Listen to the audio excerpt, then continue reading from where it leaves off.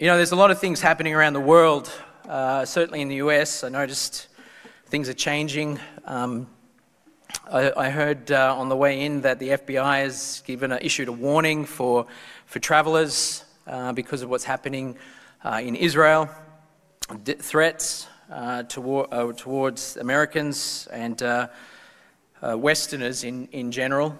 The world is on edge, and we're seeing superstorms, we're seeing weather events that are wreaking havoc like we've never seen before.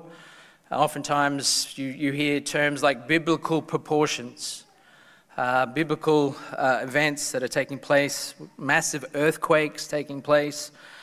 We see record-breaking temperatures on both ends of the spectrum. We're seeing heat waves, and we're seeing freezing, frigid, cold winter storms coming through like we're not experiencing, and it's just not just once off, but a regular flow of these events are taking place on a regular basis. And we're seeing wars, certainly in Ukraine, now in Israel, and we're seeing a sense of anxiety in the world that we've not really seen for a very long time, perhaps since World War II. We're seeing a lot of people asking questions, why is this happening? Desperately, people are trying to find answers to the problems and solutions, but they're primarily coming up empty. We're seeing a lot of children who are suffering from anxiety and fear and depression, hopelessness. A lot of young children now, like never before, are on antidepressants, aren't coping. We're seeing a whole society that has lost a vision and an understanding and a purpose. And yet, even for God's people, it's easy for us to also lose our focus if we're not careful. And we need to stay focused, brethren, because there's a lot of things happening, and if we're not focused on the big picture, if we get sidetracked with this and with that and with the smaller details, and we can get derailed, and we can forget that God has a plan, that God reigns supreme in the universe. That there is an answer to many of the problems that the world faces that we just simply, as a society, we simply don't have the answers to, and yet God has revealed that to his people. What an incredible privilege that such a small group has been given the vision to be able to understand that God has a plan and God has a purpose. What I want to talk about in the sermon today is vision. I want to talk about vision because, brethren, vision is vital. With so many serious things happening in the world, we cannot afford to become discouraged. We cannot afford to become fearful. Certainly we do have certain worries that, life has its ups and downs and its challenges. We will all be affected because of the cost of living, because of the environmental disasters that may take place. We've been given warnings time and time again to prepare for these things. We need vision to be able to prepare. But we must, as I said, never lose sight that God rules supreme on his throne. There's nothing that happens that he's not aware of, that he doesn't allow to happen if it's according to his will, of course.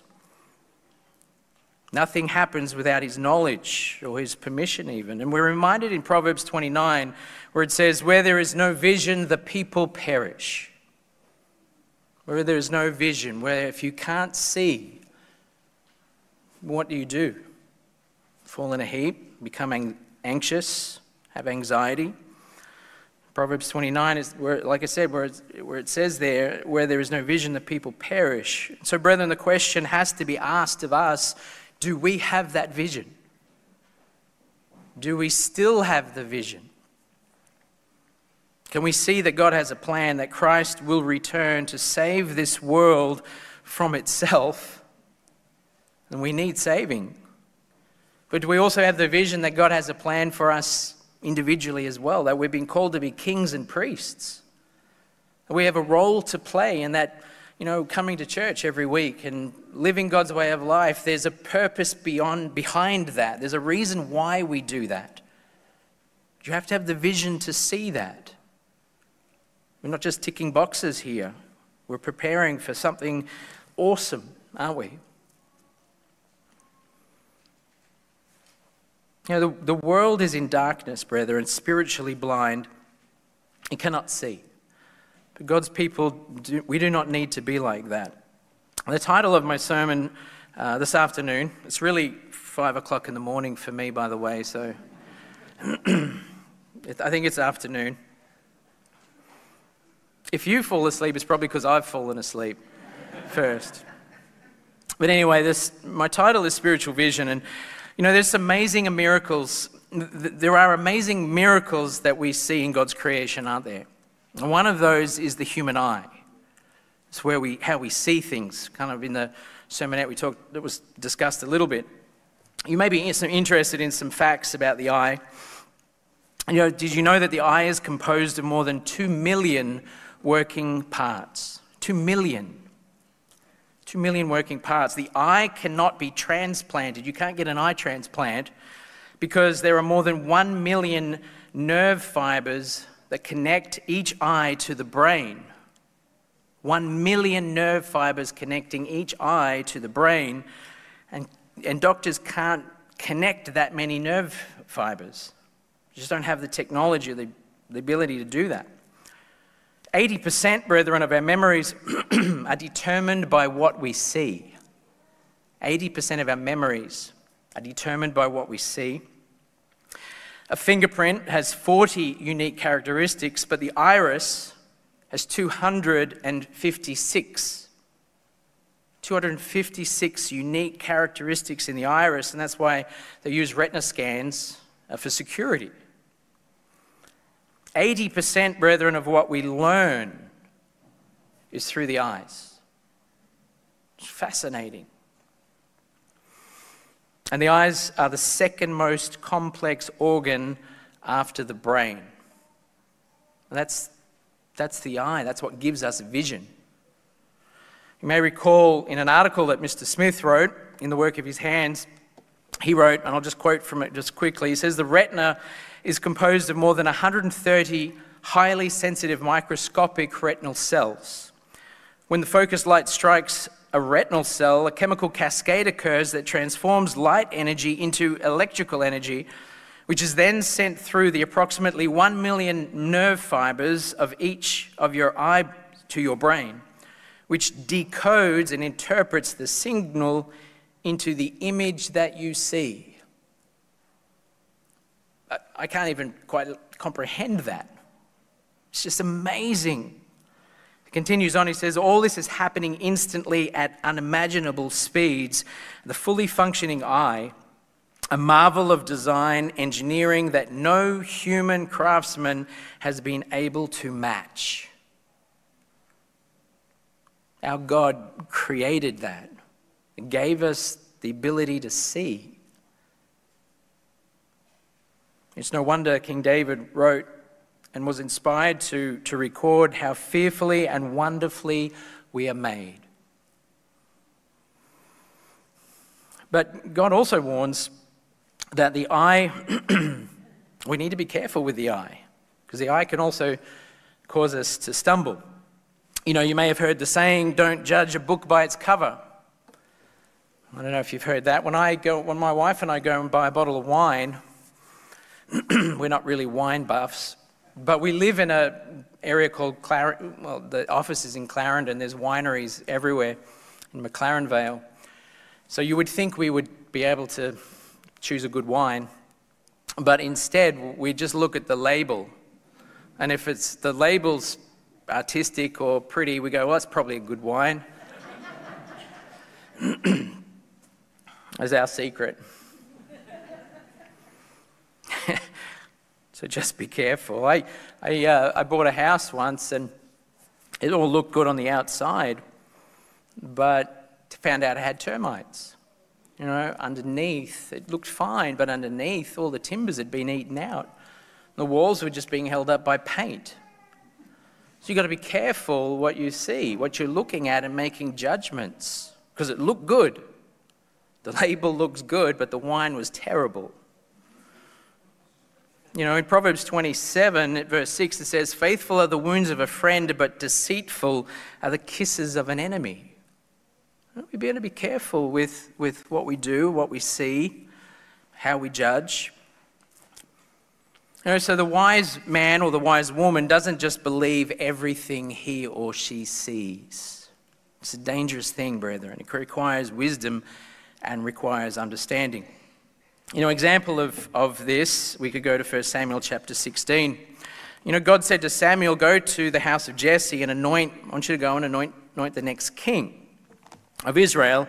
And of course, Samuel thought, well, that's an interesting responsibility and a job. He went to Jesse's house and he saw the eldest son. He had the age, probably was a pretty good-looking, handsome, strong character. And let's just read, because by worldly standards, he looked good. He looked good. But in 1 Samuel chapter 16, notice what we read here in verse 6, just breaking into the story. "And so it was when they came that he looked at Eliab and said, 'Surely the Lord's anointed is before him.' Verse 7, "But the Lord said to Samuel, 'Do not look at his appearance.'" Don't just look at don't just trust your sight. Don't just look at his appearance or his physical stature, because I have refused him, for the Lord does not see as man sees. That's really the key, brethren. You know, we have to have the mind of God. We have to see beyond the physical. We have to start to think spiritual. How does God think about this? How does God look at this? What does God want from us?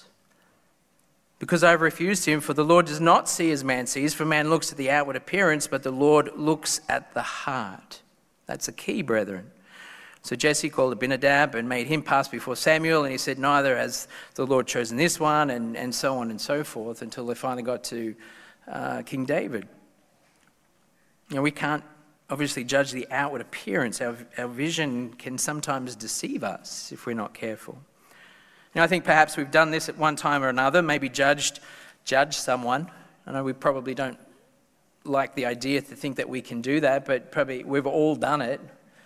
You know, judge someone by how they dressed, how they spoke. Maybe they had a strange Australian accent. Judged how they talked. It's easy to make a judgment about someone or something, only to sometimes find out that you've misjudged because you didn't take the time to really investigate, get all the facts. I don't know if you've seen that. I don't know if it's a TV show or something on YouTube or something, but the guy dresses up as he dresses poorly, looks like a bum. I don't know, can you use that? Can you say that? And he tries to pick up the girl, and the girl goes, "Oh, no, I don't want to, he's not rich enough." And then he gets in his Lambo, and all of a sudden, just like that, she's his best friend, and because we judge by the eyes, by the sight. And we have to be very careful about that, to make judgments based solely on what we see. Thankfully, that's what my wife did. She didn't make, never mind. You know, the eyes are the gateway to the mind. The eyes are the gateway to the mind. Remember, 80% of what we learn is through the eyes. Vision is important, brethren. You know, Psalm 101, King David was touched briefly. Actually, the concept was touched in the sermonette. In Psalm 101, King David makes a statement which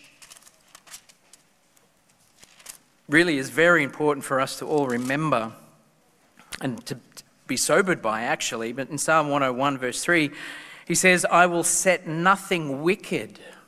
And we heard, gird up the loins of your mind. "Set nothing wicked before my eyes.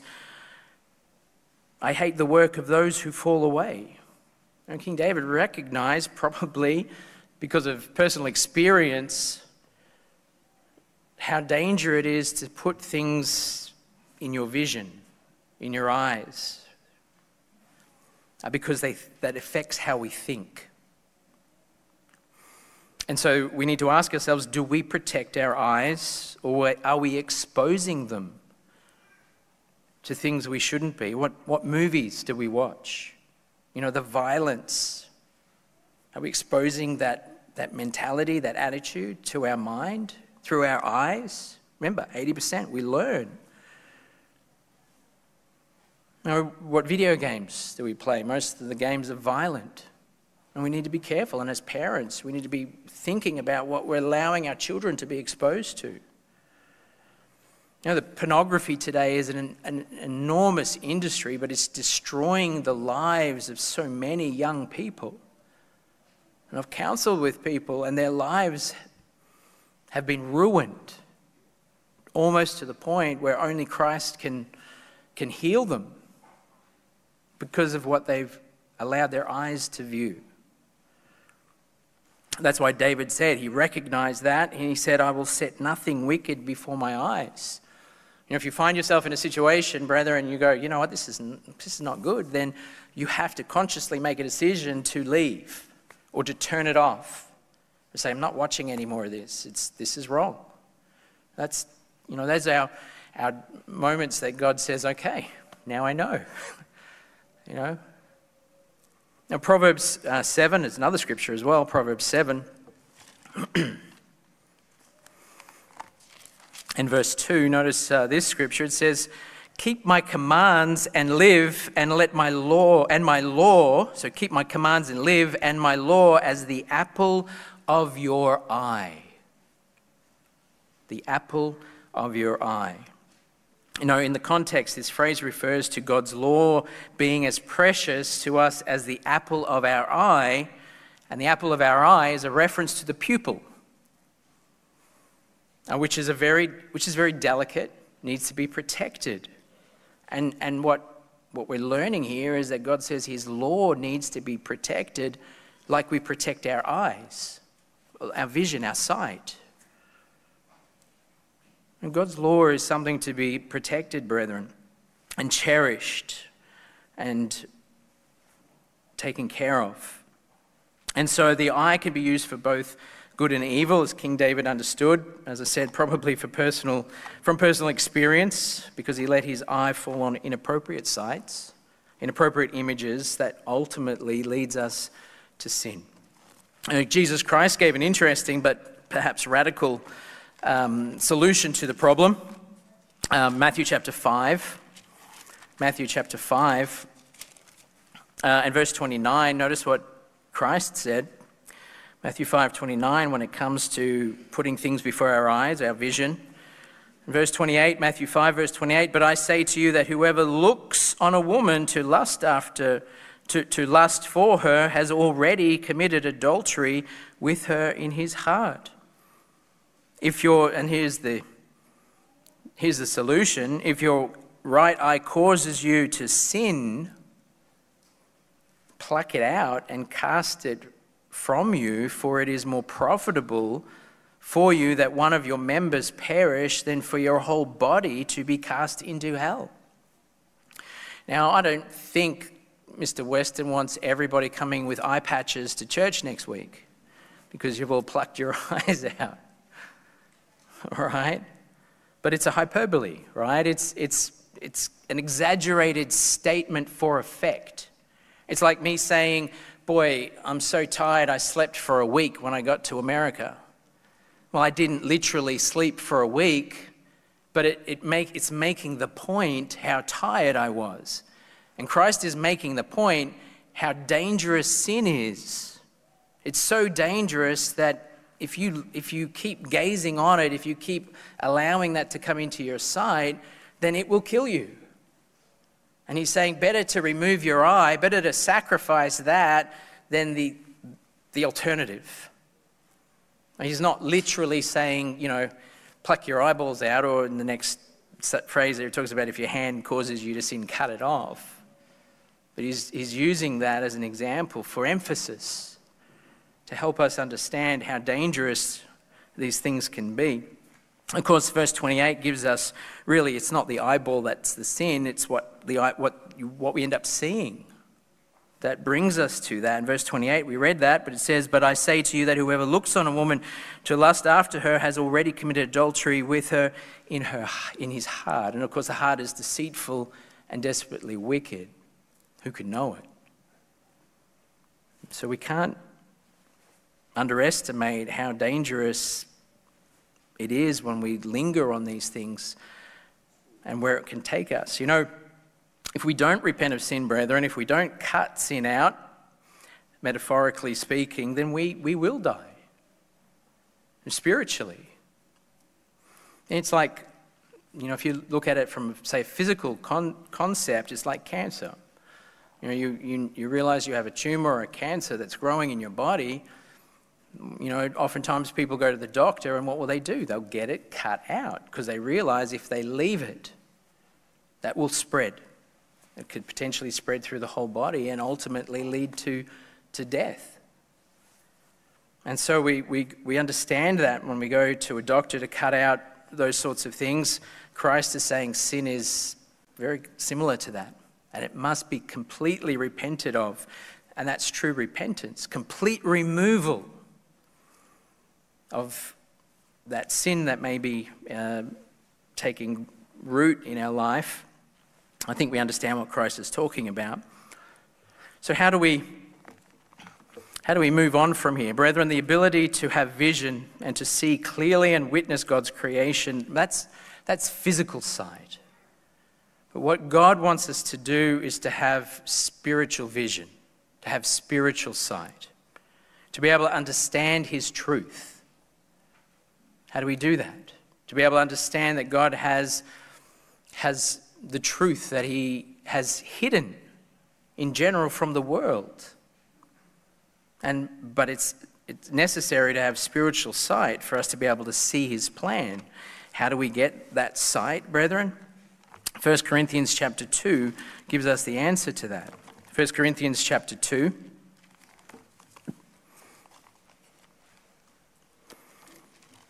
So we're not talking now about the things we can physically see. We're talking about the vision of God's plan. To be able to understand what God is doing here on earth, that he has a future and a purpose for us and for all of humanity. That takes something different than just reading the scriptures, doesn't it? We need more than that. 1 Corinthians chapter 2 and verse 6, we read here, however, the Apostle Paul writes, "However, we speak wisdom among those who are mature, yet not the wisdom of this age." There's a lot of smart people in the world. They don't have the answers to life, do they? Not the wisdom of this age, nor the rulers of this age who are coming to nothing, but we speak the wisdom of God. And that's powerful, brethren.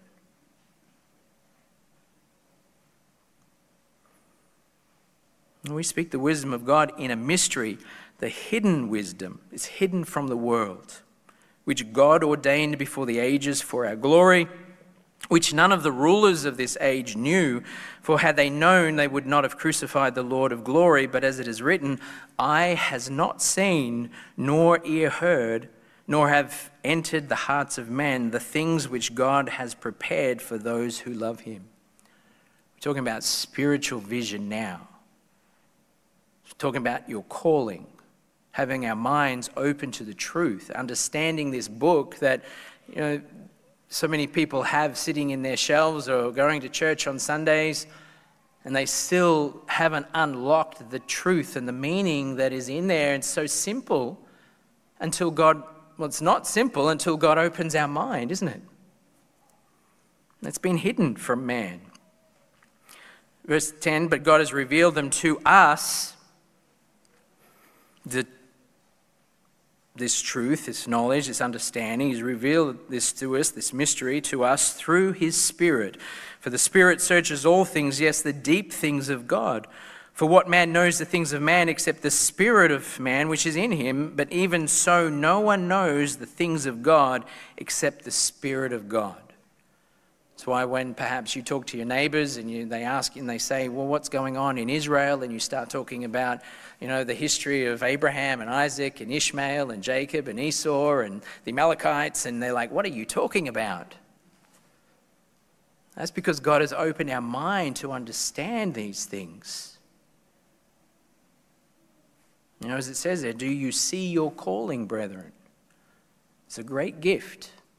It's a great privilege that God has given to us. Verse 12, now we have received not the spirit of the world, but the Spirit who is from God, that we might know the things that have been freely given to us by God. That's why I said in the beginning, if we don't have vision, brethren, when we see these things happening and increasing, there are answers that God has given to us. He's given to us prophecy. He's given to us a vision of the future so that we can understand what's happening in the world around us. Verse 12, now we have received not the spirit of the world, but the Spirit who is from God, that the things that that we might know the things that have been freely given to us by God. These things we also speak, not in words which man's wisdom teaches, but which the Holy Spirit teaches, comparing spiritual things with spiritual. But the natural man does not receive the things of the Spirit of God, for they are foolishness to him. Again, what a great privilege and a blessing that God's given to us. In John 9:39, I'll just quote that. You don't need to turn there. It says, and Jesus said, for judgment I have come into the world, that those who do not see may see, and that those who see may be made blind. And God has given us incredible vision, and we have to be very grateful for. Thank you. It's a miracle that God has allowed us to be able to see these things. But we're given sight for a reason. We're given this spiritual vision for a reason. What does God want from us? How do we use that? God has told us to be watchmen. We have a job to do. A watchman for the house of Israel and the world to watch out for false teachers. We need spiritual vision and discernment to be able to understand what we see. So we need to watch out for false teachers and deceivers and false miracles. There's a great false prophet going to be coming onto the scene, and many will be deceived. And even the elect. These are warnings for us, brethren. We have to have the vision to be able to see these things for what they really are. We have to be watchful for our surroundings. We're given that responsibility. And we also to watch the company that we keep. All requires vision, spiritual sight. But brethren, when we're called and God gives us his Holy Spirit, we don't go from being spiritually blind. We don't go from being spiritually blind as we perhaps were before our calling to all of a sudden having 20/20 spiritual vision, where we know everything, we can see everything. Be like shining a flashlight in your eyes after being in the dark your whole life. That'd blind you as well. No, it's a process. It's a process that God reveals gradually, bit by bit. This is like an eye operation that we might have, a spiritual eye operation that of itself is painless, but there's preparation on our part that we have to go through. And we have work to do ourselves as that sight becomes apparent to us. We have to pray, we have to study. Fasting, all of these are components of getting our spiritual vision. And of course, having faith is one of the most important things that we need to be able to have this vision. Let's have a look at Hebrews 11 as well. Hebrews chapter 11. Faith is vital, brethren, for this spiritual vision that we do need. The saints who have come before us had this vision. And they demonstrated it by the choices that they make, the decisions that they made. And of course, brethren, in years to come, maybe not even years, we're going to have to walk by faith. Things are going to happen in this world, and you're going to ask yourself, how do I deal with this? What do I do? without compromising on the truth. Hebrews chapter 11, verse 7, we'll just read a little bit about this vision that these who we read about in the faith chapter had. Verse 7, by faith Noah, being divinely warned of things not yet seen, moved with godly fear. Boy, he had vision. Not physically, but spiritually, he had faith. He could see that God was preparing something. And he says, prepared an ark for the saving of his household, by which he condemned the world and became heir of the righteousness which is according to faith. Verse 8, by faith Abraham obeyed when he was called to go to the place which he would receive and as an inheritance. He hadn't seen it physically, but he had the vision. And because of that, he was able to act, because he could see beyond the immediate. By faith, verse 9, he dwelt in the land of promise as in a foreign country, dwelling in tents with Isaac and Jacob, the heirs with him of the same promise, for he waited for the city which has foundations, whose builder and maker is God. Do we not have the same vision of that future? Did we not just all come back from the Feast of Tabernacles talking about the coming kingdom of God? Perhaps we talked about the New Jerusalem coming down and God the Father. Did we have the vision of that? Did you catch the vision at the feast and long for that? Well, these men did. They walked by faith. You can continue on, verse 13. These all died in faith, not having received the promises, but having seen them far off, were assured of them, embraced them, and confessed that they were strangers and pilgrims on the earth. I think we can empathize with that, can't we?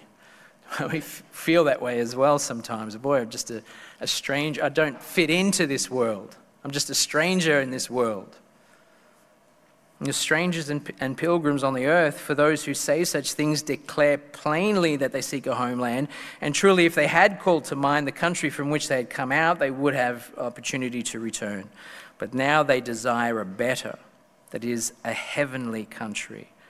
Therefore, God is not ashamed to be called their God, for he has prepared a city for them. Brethren, we have to catch the vision. We're talking about vision here. So just because we have some sight now, brethren, some spiritual sight, we can see that God has a plan. There are dangers. There are things that we need to be careful of, because we could revert back to that darkened state that we were before God called us. You know, you may have seen that happen, even friends and family. And they've called into the truth. They're excited about the truth. They sat in the seats next to you.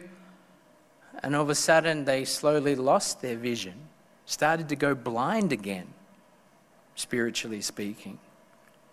That's a sad state. And I think, he who thinks he stands, take heed lest he fall, because that could happen to any one of us if we're not careful. There are some physical eye conditions that we can compare to some spiritual conditions of blindness as well. Things that can affect us even in the church. I want to examine 4 of those conditions. There are others, but we're going to talk about 4 physical conditions which can actually relate to spiritual conditions as well. The first one is myopia. Myopia. That's when you can see close up, but you can't focus on the distance, things in the distance, or we call that nearsighted. And many of us can suffer from myopia. We can see the things that are happening right here, but we can't see in the distance. Let's have a look at an example of this in Luke chapter 10. Luke chapter 10, this condition of myopia, and verse 38. Luke 10, verse 38.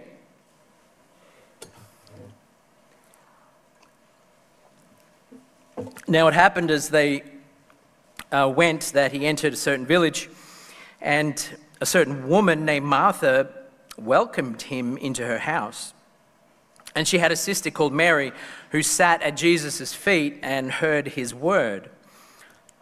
But Martha was distracted with much serving, and she approached him and said, "Lord, do you not care that my sister has left me to serve alone?" Martha was a bit upset because she was doing all the heavy lifting.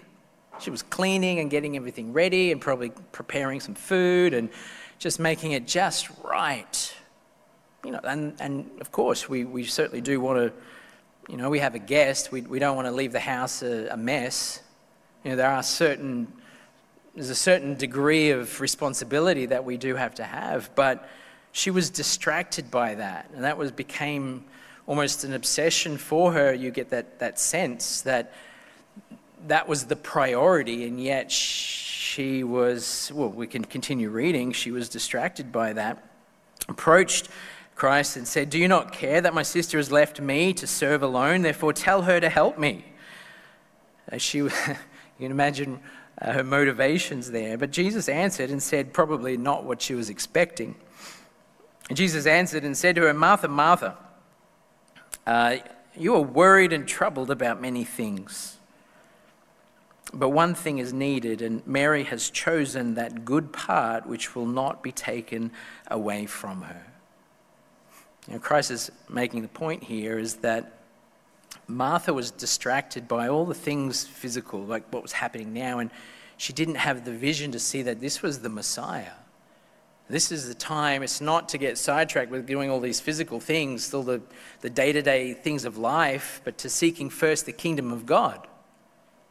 Where is our priority? And sometimes we can suffer from myopia, and in this case, that was her problem. She was distracted, and brethren, we can be distracted by work, our hobbies. How easy it is to be distracted in this world today. How much time do we spend on the computer, on games, and we're not spending time in this book. We're not taking time to commune with God as we should, and yet we're so distracted with all these physical things. It's easy. I think we can all, from time to time, at least I can, I can admit I can get distracted. We've got to be careful about that. And certainly physical things need to be considered, but not at the expense of her eternal life. Mary, on the other hand, she had a different problem, let's say. Yes, she did the right thing. She sat at Christ's feet. She could see that Christ was offering something incredible, worth being worth focusing on. But she also neglected some of the physical things as well, which upset her sister, Martha. And so it leads us into our second condition, hyperopia. Hyperopia, which is farsighted. So that's when we can see far away, we can see the future, but the things that are near, we can't see so well. Like without my glasses, I can't see the words on the book. In the Bible.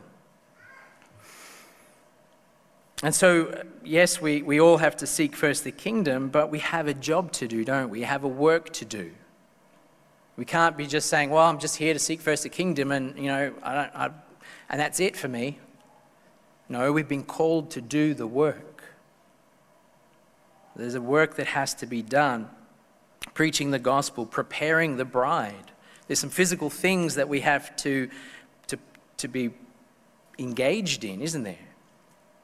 Overcoming personally, individually, we have to look at ourselves and identify those things and start to change and develop God's holy, righteous character. Hyperopia is a problem that affects how we see ourselves and how we see other people as well. Notice Christ's teaching on this particular problem in Matthew chapter 7. Remember, we can see the distance, but we can't see close. Matthew chapter 7 is a good example of this problem that we can suffer from, this vision problem. Matthew 7, verse 3. Matthew chapter 7, verse 3, why do you look at the speck in your brother's eye, but do not consider the plank in your own eye? Or how can you say to your brother, let me remove the speck from your eye, and look, a plank is in your own eye? So it's easy to see everyone else's problems, sometimes hard to see our own. It's easy to look out and go, well, I can see clearly. But can I see myself? Christ is saying, hey, we need to be very careful about this. He says, hypocrite, verse 5, first remove the plank from your own eye, and then you will see clearly. It's called humility. You will see clearly to remove the speck from your brother's eye. You know, we can fall into that trap of being able to very easily see each other's faults. Certainly happens in relationships, you know. Certainly happens with friendships, happens in the church, happens at work. You know, it's so easy to spot the problems in our friends and neighbours. And yet sometimes we can suffer from the same or even worse problems ourselves and be oblivious to it. There's a danger that we can be afflicted with, a condition that can afflict us all. You know, the side effect of this is self-righteousness. We're able to point out everyone else's problems, vanity sometimes, pride. So we need to make sure that we, rather than finding the speck in our brother's eye, we need to tackle and overcome this spiritual problem and be able to focus on ourselves. You know, Christ said there in chapter 7, verse 1, he says, judge not that you be not judged, for with what judgment you judge, you will be judged, and with the measure you use, it will be measured back to you. And then he goes on, he says, why do you look at the speck in your brother's eye? So there's a warning there we need to be certainly mindful of. So it leads us now to our third vision impairment. It's called presbyopia. Presbyopia is blurred vision. And it's a condition in which the lens of your eye changes and is less flexible, making it difficult to focus. Hard to focus on things. It usually happens in older people. Younger people don't typically have this problem. And it also happens when you're in the church for a while. Not necessarily always with older people or if you're in the church for a while, but blurred vision is when you can't see clearly. Things aren't clear anymore. Right and wrong, good and evil, clean and the unclean. Things become just blurry. Let's have a look in an example of this, Ezekiel chapter 22. Ezekiel chapter 22. You know, the children of Israel got to this point, unfortunately. They couldn't really focus on what was right and what was wrong.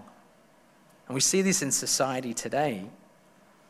You know, it seems like everybody has their own version of what's right and what's wrong. Yet there is problems with that, brethren. Ezekiel chapter 22 and verse 26. We'll just read a section of this. Verse 26, so priests have violated my law and profaned my holy things, and they have not distinguished between the holy and the unholy. You know, that's one of the things that God wants for us to get to the point where we can say, is this God's law? Is this God's way of life? Is this how I should conduct myself? But in Israel, the people of Israel here, they said, my holy things, they have not distinguished, they cannot, it's become blurred. Can't distinguish between the holy and the unholy, nor have they made known the difference between the unclean and the clean. So they defiled themselves. And they have hidden their eyes. Talk about vision. They've hidden their eyes from my Sabbath so that I am profaned among them. Her princes in her midst are like wolves tearing their prey. They don't know who they're. You know, the innocent people are being attacked, being victimized, to shed blood, to destroy people and to get dishonest gain. Their prophets plastered And then with untempered mortar, seeing false visions and divining lies for them, saying, thus says the Lord God, when the Lord has not spoken. And we need to be careful we don't get blurred vision and we stop seeing where the lines are drawn. The Sabbath is the Sabbath, sunset to sunset. We start blurring that, making excuses. That's a condition called presbyopia. We start getting blurred vision. We start compromising. We see a similar example, I suppose, of this in the end-time church, Revelation chapter 3. We can turn there as well.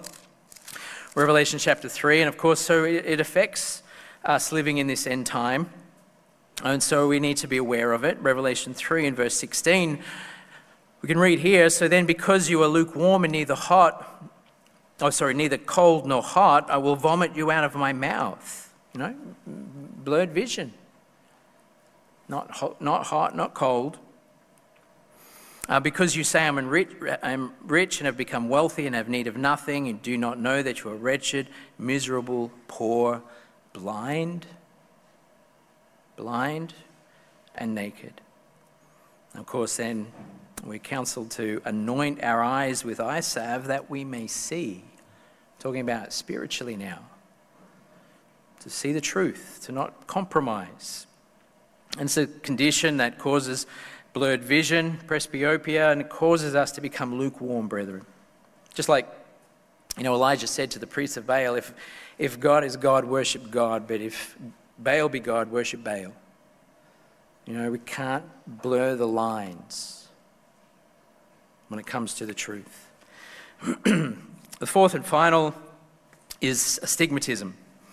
Astigmatism causes a number of conditions, including blurred vision. Hazy, distorted vision, images become crooked, they can overlap, it's interesting, and cause your eyes to focus on two separate points instead of one.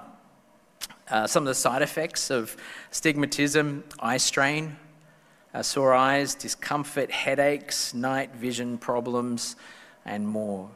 It's a nasty condition. Astigmatism. Sadly, this is another spiritual problem that can affect us if we're not careful. And we can lose, as it says, things become distorted. People can lose, their vision becomes blurred as well. Lose a sense of balance as well. We can lose a balance, brethren, if we have astigmatism on doctrine. We need to be balance in those things, our sense of balance of moral values, church standards can be affected by astigmatism, and also the church traditions. These things are very important. And as a result of this condition, we can very easily lose sight of our priorities because things get crossed over. We stop seeing, the straight line that God has called us to walk. Now, an example of this is in Jeremiah chapter 6. Jeremiah chapter 6 and verse 16. Jeremiah 6 verse 16.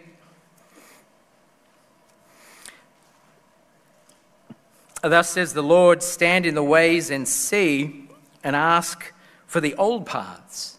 Now, it seems like a lot of people just, we don't want to worry about, I don't worry about how things were. Let's do it. We've got a new way to do things now. We wanted to make things new and fresh. But brethren, the old paths, they're well trod. They're safe. And whenever I would go hiking, you always try and stay on the well-worn paths because you knew that they were a safe path. And the moment, when the path starts to get a little thin, all of a sudden you realize you're probably following a track of a kangaroo or a wallaby or whatever you've got here. And then you could be walking on this path for an hour or two and realize this is not the path. This is somebody else's path. God has given us a path. And he wants us to stay on it. But here we see, stand in the way and see and ask for the old paths where the good way is and walk in it. We don't have to change. God is the same yesterday, today, and forever. We don't have to go looking for a new path. a new way. The old way works. The way God set before us is the right path. And you will find rest for your souls. It's safe. God's laws are safe. We don't have to have anxiety and fret and worry. The moment you go off that path, that's when problems start. That's when your life starts to go a different direction. You think, boy, this is not working out anymore because you've decided to go on a different path. He says, that's the good way. Walk in it. You will find rest for your souls. But they said, we will not walk in it. God's not going to tell us what to do. We're going to do our own thing. And he says, I set watchmen over you, saying, listen to the sound of the trumpet. But they said, we will not listen. The trumpet was the alarm, the sound of war to wake us up. And we need to be watching, brethren. We need to have the vision to know, because the world is coming apart. It's unraveling before our eyes. And if we're not watching, we'll get caught up with the whole world in what's they're trying desperately to hang on. But there's an alarm. They didn't want to listen to it. But they said, we will not listen. Therefore hear, you nations, and know, O congregation, what is among them. Hear, O earth. Behold, I will certainly bring calamity on this people. And our nations have turned from God. They're walking a different path. And God says here, because you've gone on a different path, behold, I will certainly bring calamity on this people, the fruit of their thoughts, because they have not heeded my words nor my law, but rejected it. For what purpose to me comes frankincense from Sheba and sweet cane from far country. Your burnt offerings are not acceptable, nor your sacrifices are sweet to me. Therefore, thus says the Lord, behold, I will lay stumbling blocks before this people. You wonder why things aren't going so well anymore, why there's problems, why we can't get ahead, while these nations, certainly the Israelite descended nations, are struggling, losing the respect of the world. There are stumbling blocks that are being put there because we have turned from God.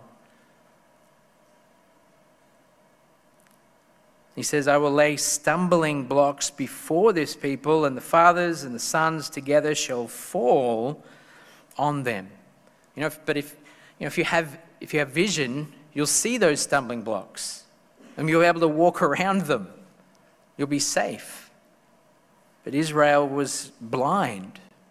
They're spiritually blind, and so they stumbled on them, they fell on them. The neighbor and his friend shall perish.